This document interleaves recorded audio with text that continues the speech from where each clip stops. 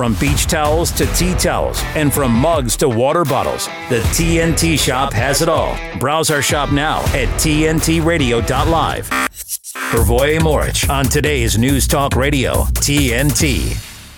TNT is an independent global news talk station that does what others only say they do. TNT is a live radio and TV broadcaster that simply tells the truth 24 hours a day, 7 days a week. No one in the world does what we do, crisscrossing the globe, providing credible news and opinion all day and all night. In 2.5 years, TNT has become a credible and exciting platform with brilliant hosts, staff, and guests. It's a critical time, and we must continue to call out the misinfo and propaganda from the MSM and their powerful sponsors. We're now appealing to our many amigos and supporters around the world to go to tntradio.live and make a small donation to TNT while we seek the right investors to continue our important mission. So yes, send us a few pesos. I love it when it comes to my podcast or my personal content that I post when people complain. And it's like, I'm doing most of this stuff for free. No complaining, when you get free content. And so if you want to see more stuff like TNT or your favorite, content creator, send them some pesos. What's happening in the world? Well, today we've got coming up both returning guests, Joey of the Canadian Bitcoiners podcast. So we'll get his thoughts on all things Bitcoin, crypto, and whatnot. And Randy Smith will be joining us second hour. He's CEO of USA Pay Network to get his thoughts on what's happening in America. I think he's trying to organize a conference as well. But of course, the big news is the nationwide cell outage in the U.S. Also, pharmacies nationwide, it's being reported, are facing delays as healthcare tech company reports cyber attack. And it's being reported that a strong solar flare occurred around midnight last night, although it's not clear what caused a nationwide cell phone service provider outage. But strong solar flares, geomagnetic storms can impact radio comms and tech on Earth. I know the flat earthers are going to have a field day with this one.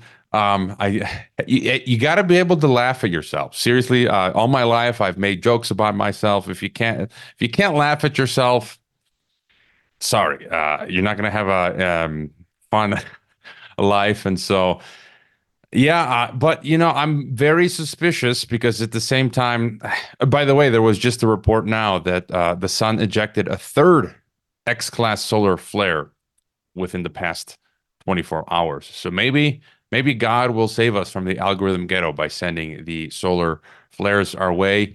But Marco Rubio has come out and warned of Chinese cyber attack that will be 100 times worse than AT&T outage, your power, your water. And again, we have to look back. There was this documentary from 2016 called 0 Day, where you can find it online, where they frame the narrative as when the cyber event comes, it's going to be Iran. And we can add on, like Marco Rubio says, China, Russia, the axis of evil. And, if anything goes down, I'm starting to sound like Alex Jones in July of 2001. But if anything goes down, my first suspect will be the Anglo-American sphere, and that this is a false flag operation. I don't buy it that Russia, China, and Iran would do this, since the Western elites have been telegraphing that this has been what they've been planning. And so whatever it is, whether they had foreknowledge of solar events, solar flares, or whether that's just a cover story, I'm looking at you, Washington, London, and Brussels.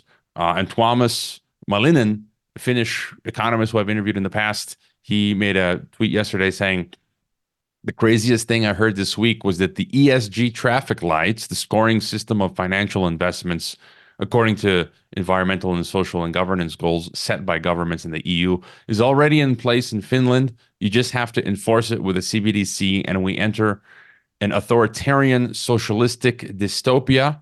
He says, quote, bloody hell, this is going fast and most people don't have a clue, end quote. And that lines up perfectly with this cyber event timeline today. They need the crash to then say, you know what, we need a Cyber Patriot Act. Everyone needs digital ID now, and you can't have CBDC without digital ID. And so that's the way things are going. A proposed Canadian law could see Christians jailed for quoting the Bible, hate speech. I saw someone today on Twitter saying, calling out conservatives for being anti-LGBTQ. And it's like, where have you guys been for thousands of years? The God of the Israelites has always been, of the Jews in the Old Testament, has always been anti-LGBTQ. Christ in the New Testament has been anti-LGBTQ. I mean, if you're pro-LGBTQ, then you're anti-Christian. So please don't be heterophobic or Christophobic. But anyways, it's being reported here that should Christians be arrested for quoting portions of the Bible in public? Should pastors be charged with a hate crime when they preach against certain sins? You might think these are ridiculous questions, but you've got this bill C-367, which would, I guess, affect quoting the Bible. And so that's going on in China. A little bit of good news here. Now the ads popped up, so I can't even see the the headline here. But basically, Vice Media is going to stop publishing on Vice.com, and they're going to cut hundreds of jobs. That is good news because Vice is just propaganda arm of the military-industrial intelligence complex. So yeah, that is some good news right there.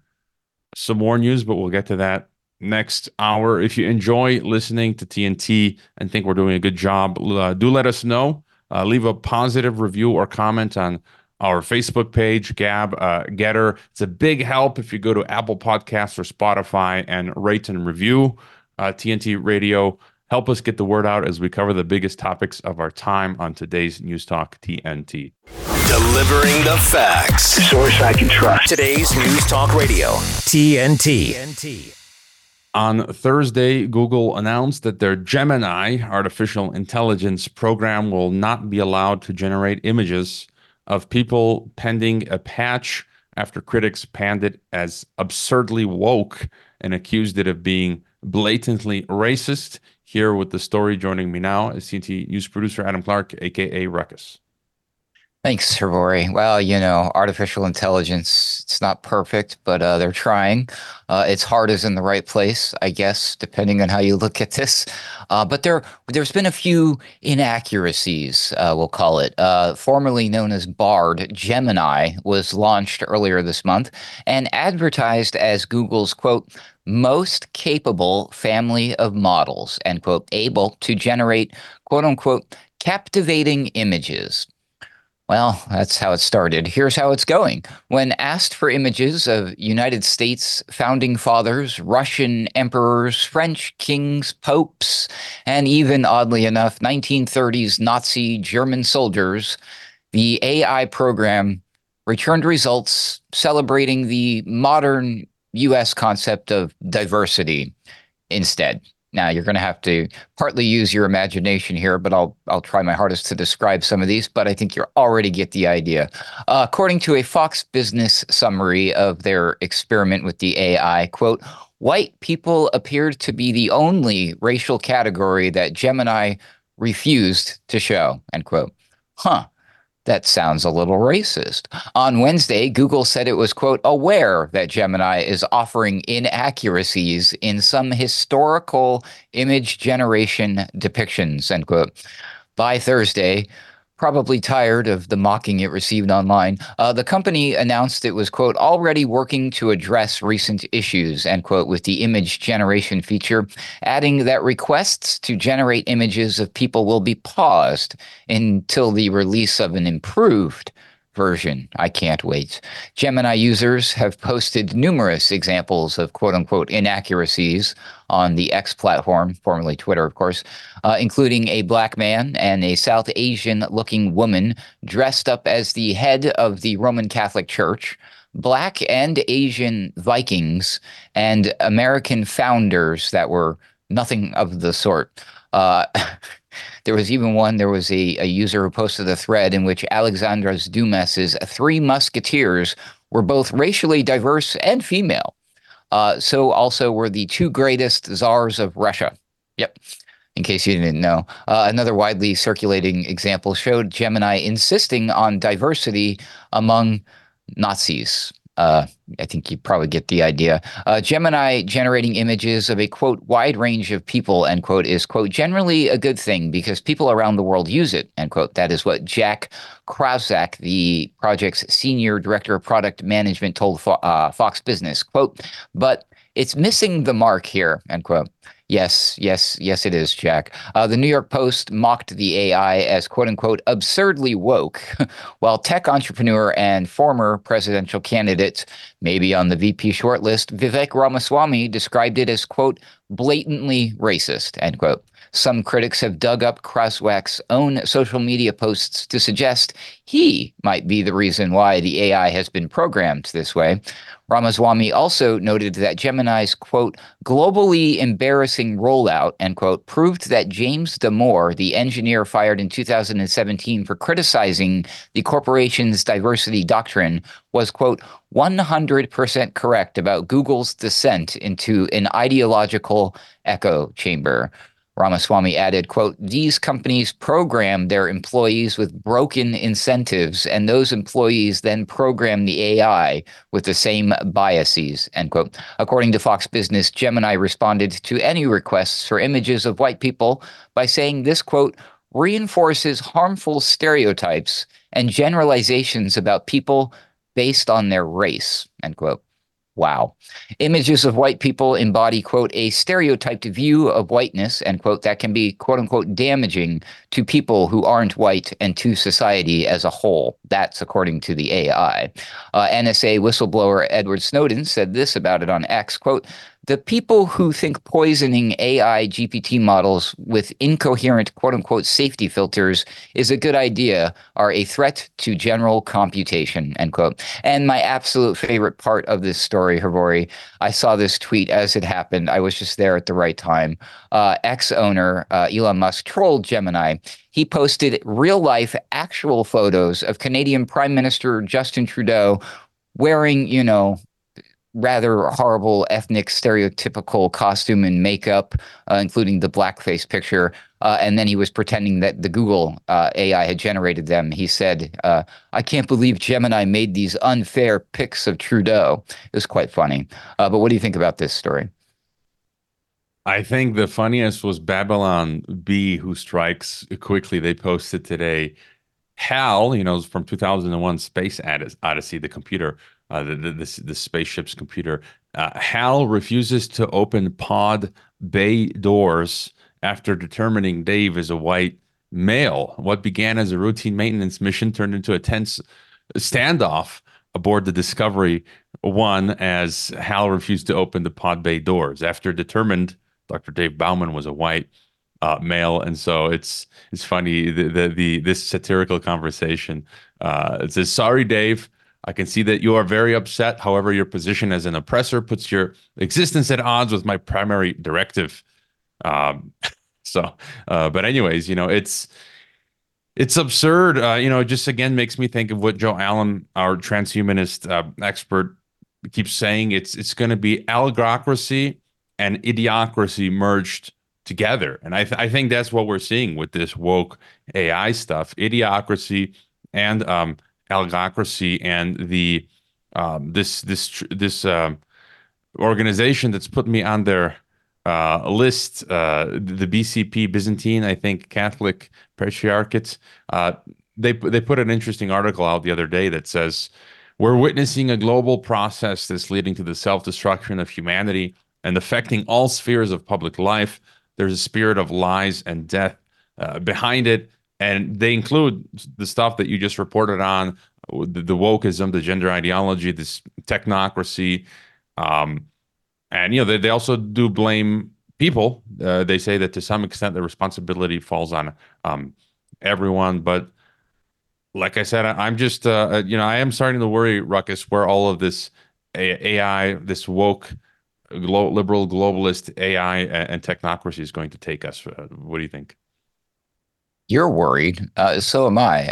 The whole world should be worried. We laugh about this woke diversity stuff, but at the end of the day, I mean, whatever the ultimate, iteration of AI is supposed to be the one trusted source of information in the very near future, you have to remember something programmed it. It's not technically artificial intelligence. It's artificial.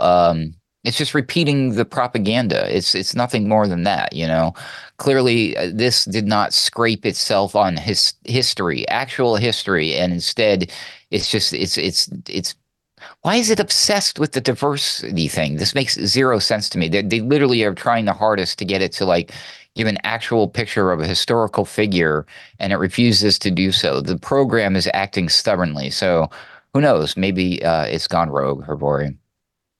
I'm still waiting to use my diversity to play my Mexican card or my Slav card. Technically, according to the wokists themselves, I'm not white because the Slavs are not considered white. And on top of that, I'm Mexican because I'm around us. We got some of our enemies. Someone interesting followed me who has no reason really to follow me, except for the anti-hate speech people. And typically they say, "Oh, you're a white supremacist, fascist, blah blah blah." And I'm like, I'm a Slavic Mexican. Sorry, I'm not white. You can't put me in that, Nazi category. So anyways, bring it on. Catch up with you, Ruckus. Next hour, we got Joey of the Canadian Bitcoiners podcast joining us. Feel free to call in and ask him some Bitcoin questions. We'll be right back. TNT's Bruce Torres. How did that impact you, that first year of studying and realizing I presume we're seeing something that was not only unprecedented, if not unbelievable, but unbelievably harmful. What did that cause you to do? I realized really from the very beginning of the pandemic that this was all pushed by propaganda. This wasn't science. This wasn't medicine. This was propaganda that was being pushed by the mainstream media. It was pushed by public health authorities that I knew to be corrupt from my legal battles before the pandemic. These were very corrupt individuals who were pushing these pandemic measures. And really, it seems like all proper medicine and science was just being thrown out the window to push a certain agenda and certain pharmaceutical products on the population. World Stage and Bruce Torres on today's News Talk, TNT. In a democracy, the majority vote rules. But in most democracies, you can only vote for change every 3 or 4 years. To understand what people want, governments and political parties use focus groups. These focus groups can include as little as 20 people. Australia is a country of over 25 million people. Does making decisions based on 20 people sound fair to you? Have your say. Be heard in between elections. Download the 4MySay app now. That is number 4, MySay. If you're talking about it, we're talking about it. Today's News Talk Radio, TNT. Returning to the Rebel transmission is Joey of the Canadian Bitcoiners podcast and Axis of Easy podcast. Those websites are CanadianBitcoiners.com, AxisOfEasy.com, and Joey tweets with 3 E's on Twitter X. What's happening, Joey? Not much, buddy. It's great to be with you live in color. I think last time I did the show, I didn't even put pants on. Today, I wasn't so lucky. Although your great producer helped me move a little closer to the camera here. So maybe I could have done it. But anyway, story for another time. What's going on? How are you doing, buddy? Good to see you. Doing pretty good. Back from Anarchapulco last week. Experienced 3 earthquakes in 5 days. Otherwise, life is good. And I see you're wearing a sweater, so we don't get to see your guns this time, like your Twitter photo. And maybe just you're to start, because since you're up in Canada, I'm an American down here in Mexico. Although the Mexicans would correct me, they say American. The Mexicans want you to say you're a U.S. citizen because Mexicans consider themselves Americans, as do the rest of Latin America. But up in Canada, I heard Trudeau yesterday, the day before, complain about conspiracy theories. He's not enjoying your conspiracy commentary, Joey. Did you catch that clip? And any thoughts about it? I saw it. I of course have some thoughts. I'll try and choose my words carefully given the state of affairs.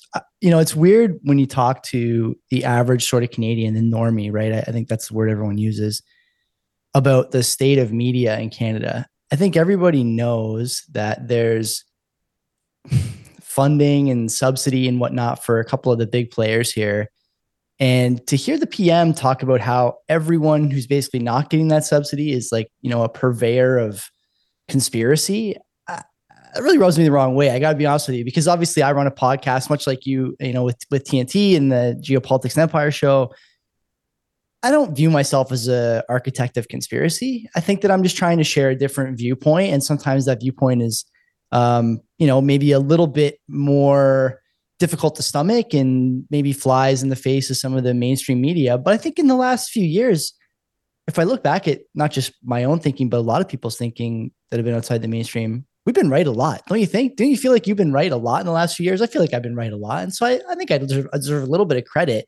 You could say to people that maybe there's not the same, level of controls over the things that I say. I would agree with that, but I don't think it's necessarily conspiracy. And so, yeah, I was a little vexed by that comment. I'll say that, Hrvoje. How did you feel about it? You must have felt some kind of way about that too. I got angry, and you noticed the trend. Tedros, the terrorist, head of the World Homicide Organization, last week at the World Government Summit. World government is a conspiracy, but he's literally at the World Government Summit, and he was saying the same thing Trudeau was saying. He's like, we don't like these conspiracies. Give us the pandemic treaty right now, so we have full global control. And you see Trudeau saying it. And so it's like, we are winning for now in the information battle space. But I like how you diplomatically put it, that Trudeau is miffed with the not state-funded media. I mean, that's totalitarianism. Like, you're in the democracy republic, you're supposed to have a plethora of independent, non-government outlets, you name it. And so, again, he just gives the game away. But what is happening in the Bitcoin space so much? I've been listening to Michael Saylor lately and other folks. What's happening? Man, where do you even start? Obviously, the ETFs launched in January. A couple of pretty key figures, I would say, that a lot of people are talking about, both in Bitcoin and in the traditional finance world. One is that the gold ETF, which launched mid-aughts, let's say, I think it was like 04 or 05. The gold ETF took close to 4 years to get $1 billion of inflows, GLD. The Bitcoin ETFs took in $1 billion in 30 days. And I realize there's some, currency inflation to be discussed there. Fine, that's a fair point. I can see that. Obviously, as a Bitcoiner, I know debasement is not just a place where you get floods in your house. But I would say that that's really indicative of a lot of interest coming from traditional finance. There's been some critics of that.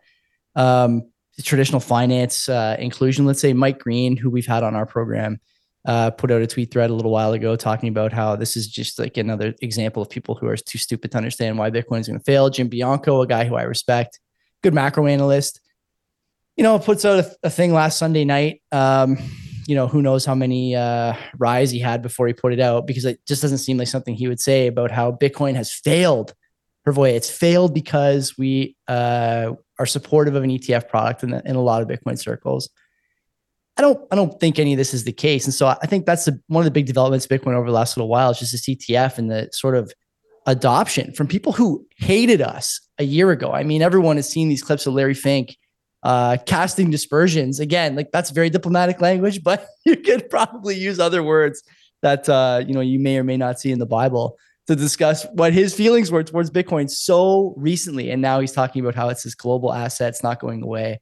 And certain companies, I think it wasn't BlackRock, but one of the other ETF issuers, maybe Fidelity, ran a commercial shortly after the launch, and explicitly says, if you're looking for a way to protect yourself against the government debasing your currency, this is it. That's really something. You would have never seen that a little while ago. So that's one big development. And, on the technical side, we're seeing a lot of improvements in terms of scaling. Lightning Network continues to grow in terms of adoption. Self-custody becoming easier and easier. Only a few years ago, it was very difficult to even custody your own Bitcoin. You'd buy it on an exchange like Coinbase or, a ShakePay or something here in Canada. These custodial exchanges that have proven over the years to be subject to the whims of governments and other sort of political leanings of the people that are making decisions behind the scenes about what your money can and can't do, what your money is good and not good for. Now, there's so many non-custodial options. One of the sponsors of our show, Bull Bitcoin, I'll plug them. You can send your money through the post office, Hrvoje, cash. You can go to a post office here in Canada with cash and a QR code and buy your Bitcoin without tying it to your name. Incredible, the growth in that space. And I look forward to it continuing. I think once, Wall Street's bad for a lot of things, but once Wall Street is backing you as far as, your ETF and stuff like that, when Larry Fink is doing your bidding, both literally and figuratively, you're in a good spot. So it's never been a better time to be a Bitcoiner. How about that? How about that? That is interesting. We're going to jump real quick, Joey, to our headlines, and we'll be right back. We're ready. The news is our business, and we never close. TNT Radio News. For TNT, this is James O'Neill. Julian Assange's health is deteriorating as he remains in London's Belmarsh prison, awaiting the outcome of his extradition case to the U.S., according to his wife, Stella Assange. Mai Lin, a 41-year-old Chinese-born businesswoman based in Papua New Guinea, was arrested in Brisbane for her alleged involvement in a drug smuggling operation to transport 71.5 kilograms of methamphetamine from Papua New Guinea to Australia. Are you enjoying listening to TNT Radio? Do you think we're doing a good job? Then please let us know. Why not leave us a like or a positive review or comment on Facebook, Gab, or Getter? Help us get the word out as we cover the biggest topics of our time on today's News Talk, TNT Radio. We're talking to Joey from the Canadian Bitcoiners podcast. Subscribe to their stuff, CanadianBitcoiners.com, and also accessofeasy.com. You'll find Joey on Twitter X at Joey Tweets with 3 E's. And are you worried? I heard the news today from Watcher Guru. Nigeria blocks access to Kraken, Binance, and Coinbase. I think I also read something about China. I just looked at a chart, and I think Bitcoin's banned, but they own like 15% of the mining or something. And so you see thoughts on Nigeria, or is this a trend where countries will ban exchanges? I mean, what can they really do in terms of banning Bitcoin proliferation in their borders? I would say not much, but we'll talk about Nigeria first. Nigeria is what we say on the program on the Canadian Bitcoiner show.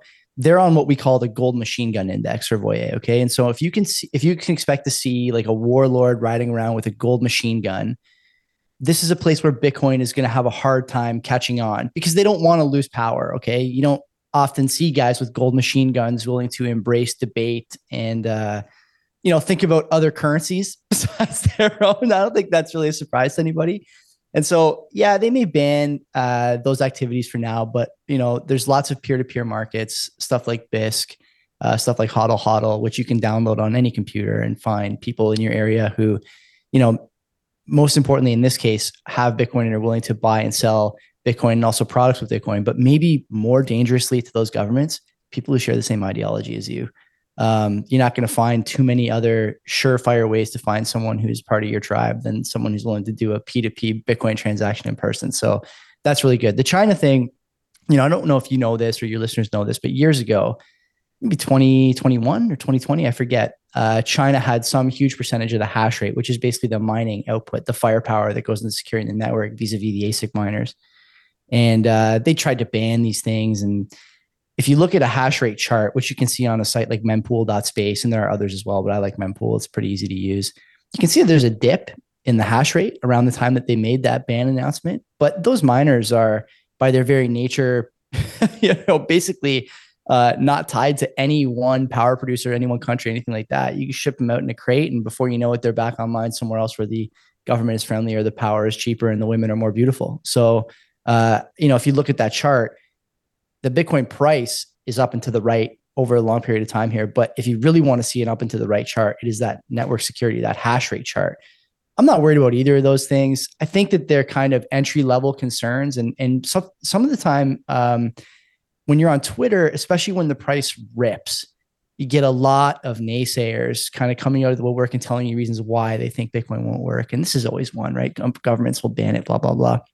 We had a fellow on our show on Saturday, Chris Irons, quote the Raven, who you may know, who recently, kind of came out as a Bitcoiner. And I was talking to him, and we both agreed. And I think a lot of people view this as the sort of, the state of affairs at the moment. There was a time years ago where if a government tried to ban Bitcoin, a first world government, not a Nigeria type kind of third world country, but if a first world government tries to ban Bitcoin now, I'll ask you, is that an indication that they are, doing something to protect their people, or is it an indication that they're scared? Where would you come down on that? You're a guy who's in the know. The latter, often the government they just want to hurt us, So to me, is it something to be concerned about? Nah, it's something to, post memes about on Twitter more than anything else. I mean, what else are you going to do? The soft kind of crowing of the forever poor is never going to stop. There's never going to be a time when Bitcoin is embraced by everybody from an ideological standpoint. And so you expect to see this kind of stuff along the way. But directionally, I don't think there's any doubt. We're going the right way here and doing the right things. And the network has proven to be very resilient in the face of political headwinds, economic headwinds. And I don't expect it to change. Honestly, I expect it to accelerate. And you mentioned the Bitcoin price. Max Kaiser tweeted, was it yesterday? 1987 style crash coming. Bitcoin, the ultimate safe haven, will soar past $500,000. I saw separately some dude on NBC also saying it could go to 500,000. Lately, Michael Saylor has been doing the circuit, talking it up, using the similar talking points. And then we got what in less than 2 months, or 2 months time, the halving. So your sort of thoughts on some of this rhetoric that we're hearing now? I love hearing price calls from Saylor, because Saylor thinks it's going to 1 million if it's not going to zero. I think there's some truth to that. When you're looking at an asset that's being monetized slowly but surely, the idea that if it doesn't go to zero, it would basically become the global reserve asset, it's possible. There's some distinction to be made there between like the reserve currency and the reserve asset, and where does gold fit in real estate, and there's trillions and trillions of dollars in debt derivatives and bonds and other things like that really do have a huge impact on what the price of Bitcoin could be. Because to monetize to a level where you become 500,000 or $1 million, it's got to come from somewhere. It's not all going to come from new money. So where are you going to get that from? That's a discussion that a lot of people have had in the past. Some people think it's going to come from sovereign debt. Some people think it's going to come from real estate. I think a lot of people, including some gold bugs, think there's some gold share to be taken. Some combination of three, probably, as far as the price. And then for the second half of your question, the halving. First of all, hats off to you, okay, for mentioning the halving. I love that. Second of all, the halving historically has coincided with some pretty important economic events. If you look at things like rate cuts, for example, we've seen around 2020 when the last halving was. I don't have to tell you what happened in 2020, the lockdowns, the pandemic, but more importantly, the easy money policy. And there's a lot of people who are maybe on the fence about the price of Bitcoin or predicting the direction the price would go, and are skeptical of the 4-year halving cycles being the key catalyst for price movement to the upside. They'll say that, look at these economic events around here. How can you say that Bitcoin is doing this? The money is always easy, blah, blah, blah. I will note for those people and for your listeners and viewers that during this current epoch we're in, 2020 to 24, that was really the first time Bitcoin's price appreciated in sort of the latter half, let's say the last 18 months, that Bitcoin's price appreciated as US M2 decreased. That's important. That's never happened before. And I think that a lot of people are waking up to the fact that this thing is censorship resistant. It's very difficult to seize, very difficult to control. And maybe most importantly, as we've seen today in Canada, this idea in one of the major papers that they're going to introduce a 40% exit tax if you try and leave with wealth tax unpaid or something like that. It's difficult to, grab from somebody on the way out as they're trying to flee. Those are important things.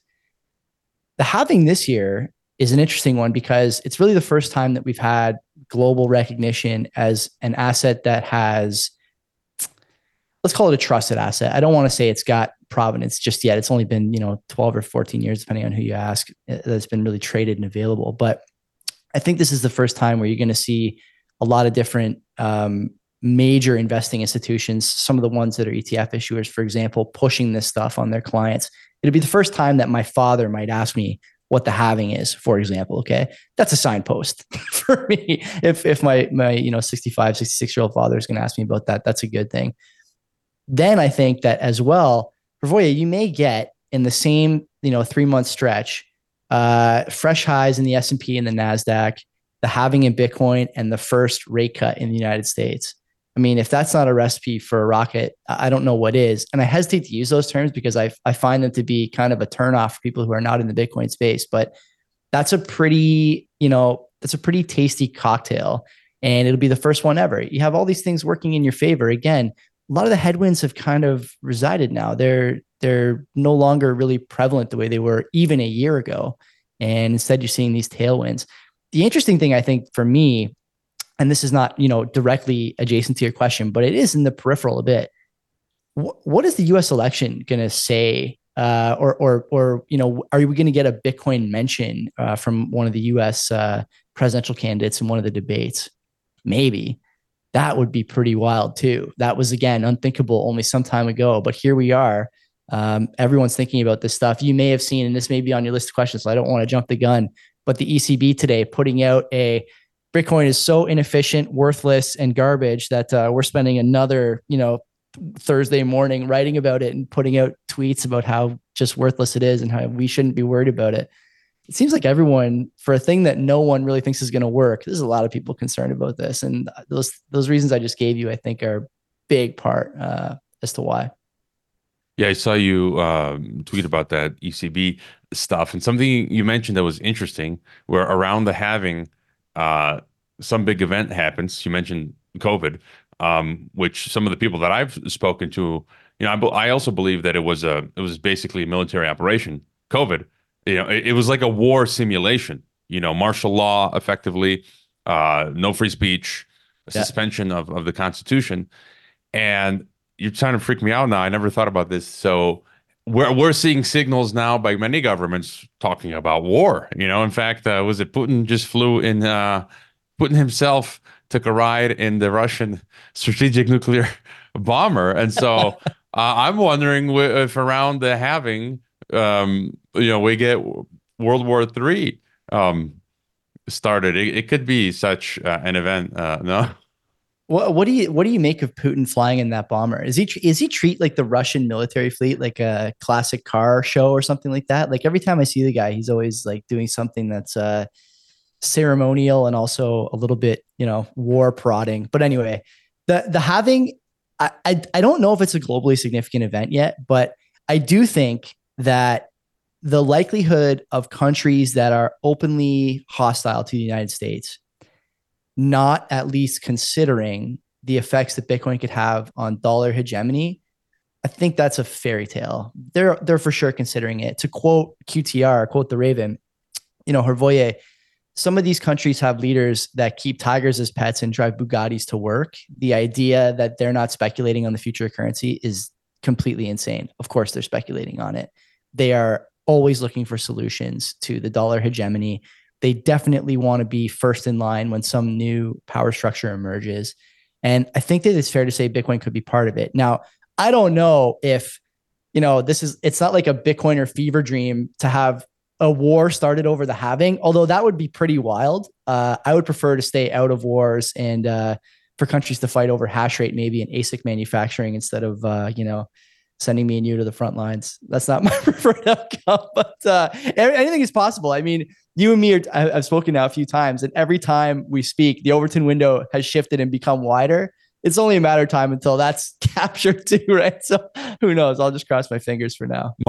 My cousin in Croatia yesterday posts, and I don't know if he's joking or serious because he's both sometimes. He served voluntarily. He served in the Croatian army for a couple of years. Then he got out. And I was talking about this weeks ago. Many countries now are reintroducing conscription, including Croatia, like a month ago.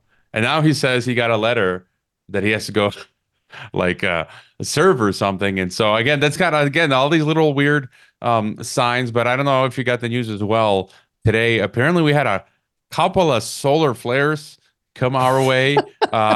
Is that gonna, can solar flares take down Bitcoin?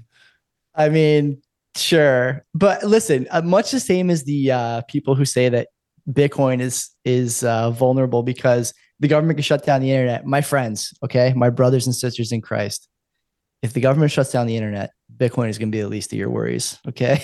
You can bet on that. And so I hope they don't. I suspect that that'd be very difficult to pull off and maintain what little legitimacy some of these foreign powers have left. But solar flares is a fun one. I didn't realize there was solar flare activity. Maybe I'm following the wrong people on Twitter.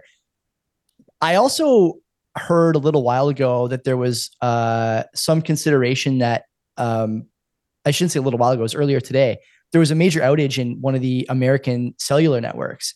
And I understand that traveled not only from the cellular networks in the States, but also to some pharmacies in America and other places so, I mean, you're kind of seeing all these things pop up all of a sudden, as you mentioned. And I don't know if there's a thread to be woven between all of them, or if it's just sort of a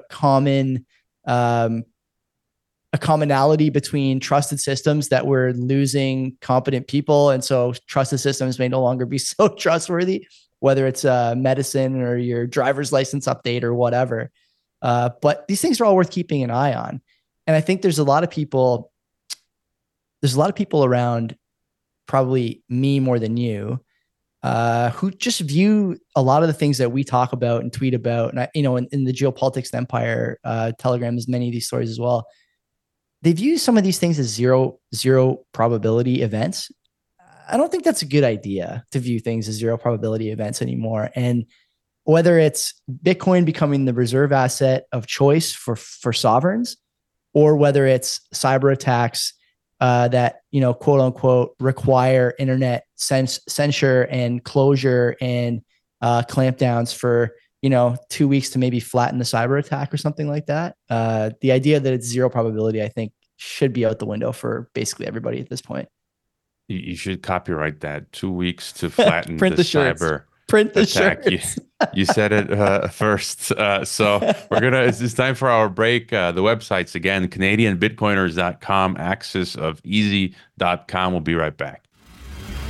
With his expert analysis and opinion, this is TNT Radio's Timothy Shea. Candace Owens made an interesting comment earlier this week. She said that Taylor Swift reported that Lena Dunham taught her feminism. And apparently, according to Candace, this new wave of feminism teaches that you can get whatever you want as long as you portray yourself as a victim just because you're a woman. And Tay-Tay has done this repeatedly over the years and reaped over $1 billion as her reward. But is this feminism? Isn't this the cliched damsel in distress, feminine wiles trope from which the Betty Friedan feminists were trying to liberate women?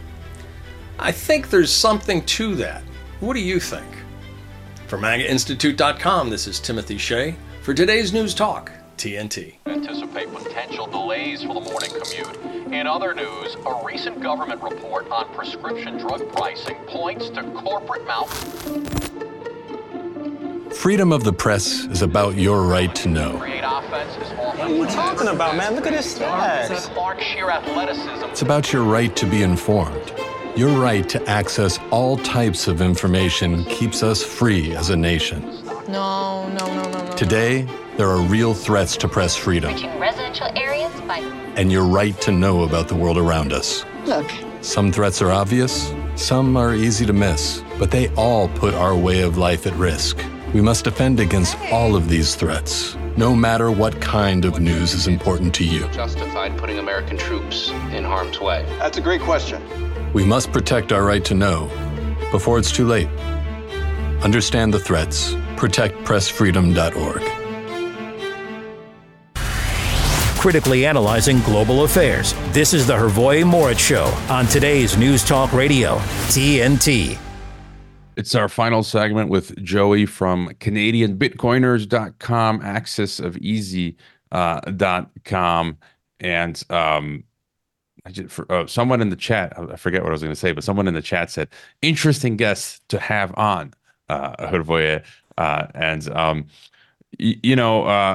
the way, you in the Bitcoin space, you've got Nayib Bukele of El Salvador, big, and I guess he's just speaking at CPAC now. Just during the break, I caught snippets where he says, Bukele says he issues a chilling warning to America. He says we can clearly see signs of a declining society. And he also says, who elected Soros to dictate policy? Why does he feel entitled to impose this agenda? Soros and his cronies hit a brick wall in El Salvador. El Salvadorians are now immune to his influence. No one believes his lies anymore. And so, yeah, any thoughts on Bukele or the decline of Pax Americana? Pax Americana is for sure, certainly in decline. The question really is at what speed and to what end. A lot of Bitcoiners, there's a favorable way to spin this, so I don't, really go at my colleagues here. A lot of Bitcoiners cheer for the decline of the empire, but I don't think they consider what the replacement will be. Vacuums of power often lead to problems, and a vacuum that large, where there's not been, by the way, really any close competitor until very recently, you don't want to have that abruptly show up. And so, whether America's in decline, I don't think is in question, but I'm a little concerned about what comes next. And one of the reasons that Bitcoin is important, at least in my view, is because it takes away some of the power that allowed the American hegemon to proliferate so quickly and so totally over the entire modern world. I mean, everyone knows that the dollar really is the key foreign policy tool used by America today. Sometimes it's positive. For me in Canada, it's been very positive, I would say. And for others, in the third world, places like El Salvador, maybe not so much. As far as Bukele, you and I spoke about this, I think, after we got off the air on my show a couple of weeks back. He's a guy who strikes me as a bit too charismatic. He's got a bit too much riz, as the kids would say, for my liking. Don't get me wrong. He's done some great things when it comes to gang violence. The murder rate there is way down, if you believe government statistics. I have some friends who have spent some time in El Salvador since it became a quote unquote Bitcoin country.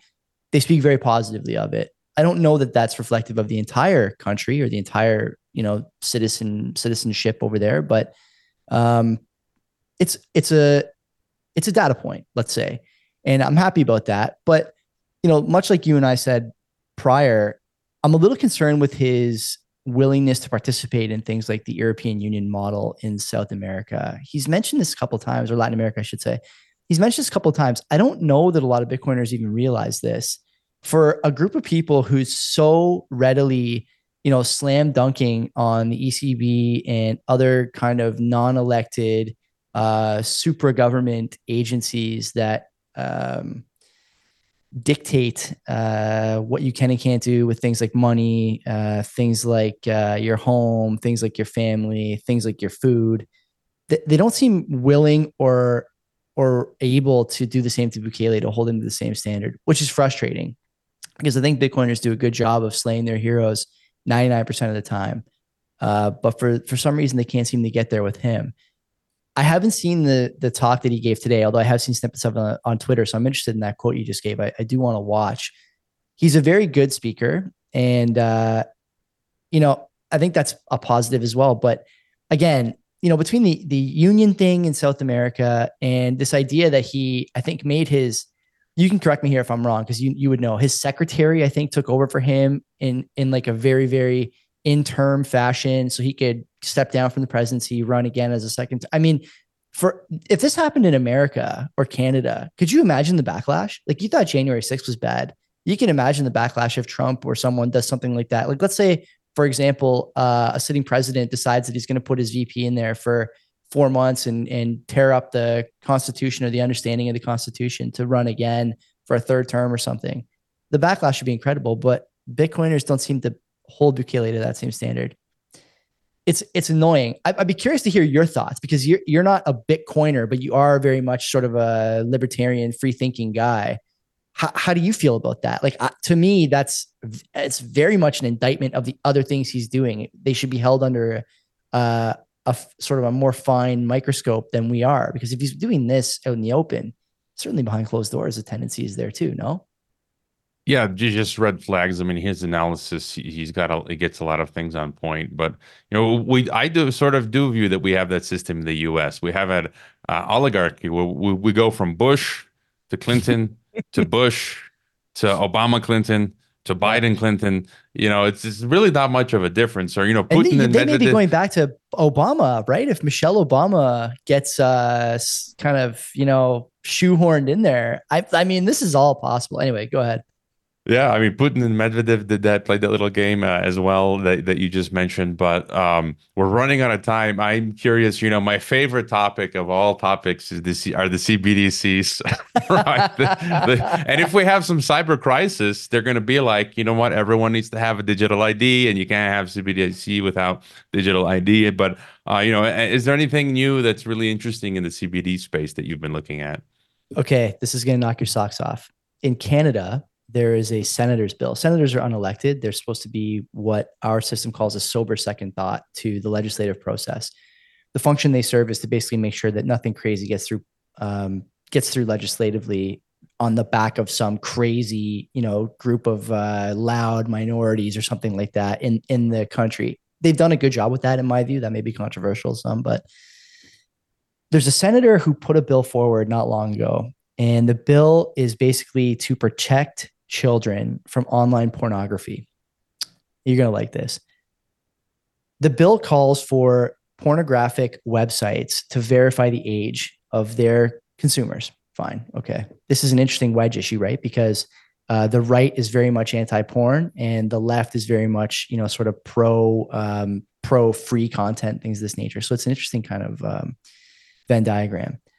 The problem with the bill, and this is pointed out by Professor Michael Geist, who's a law professor at the University of Ottawa, the problem with the bill is that there's no distinction made about what exactly is a pornographic website. Instead, they point to other examples of bills of this nature. Some passed, some did not, where a pornographic website is determined or it's determined whether or not you are one of these sites by how much content is available to you when you hit the website. For example, Google, under some threshold, could be considered a pornographic website. Twitter, Facebook, Meta, Instagram, you pick. Any of these things, I mean, you're on Twitter enough to know that if you go down any of the replies on popular tweets, there's OnlyFans bots, girls shaking every bit of squishy they got, trying to get you to subscribe to their monthly service. If we allow all these sites to be deemed pornographic or that they've crossed this threshold, suddenly you're going to have to verify ID. I mentioned on Access of Easy a couple of weeks ago that verify age. I mentioned on Access of Easy that verifying age really just means verify your ID, because they're not going to just give you a drop-down menu to say what year you were born and off you go, enjoy the wild world of pornography.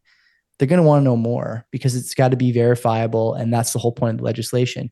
Sure enough, the other day, start to see these reports about Poilievre, the conservative leader, the leader of the opposition, talking about how they would require age verification, quote unquote, ID for pornographic websites.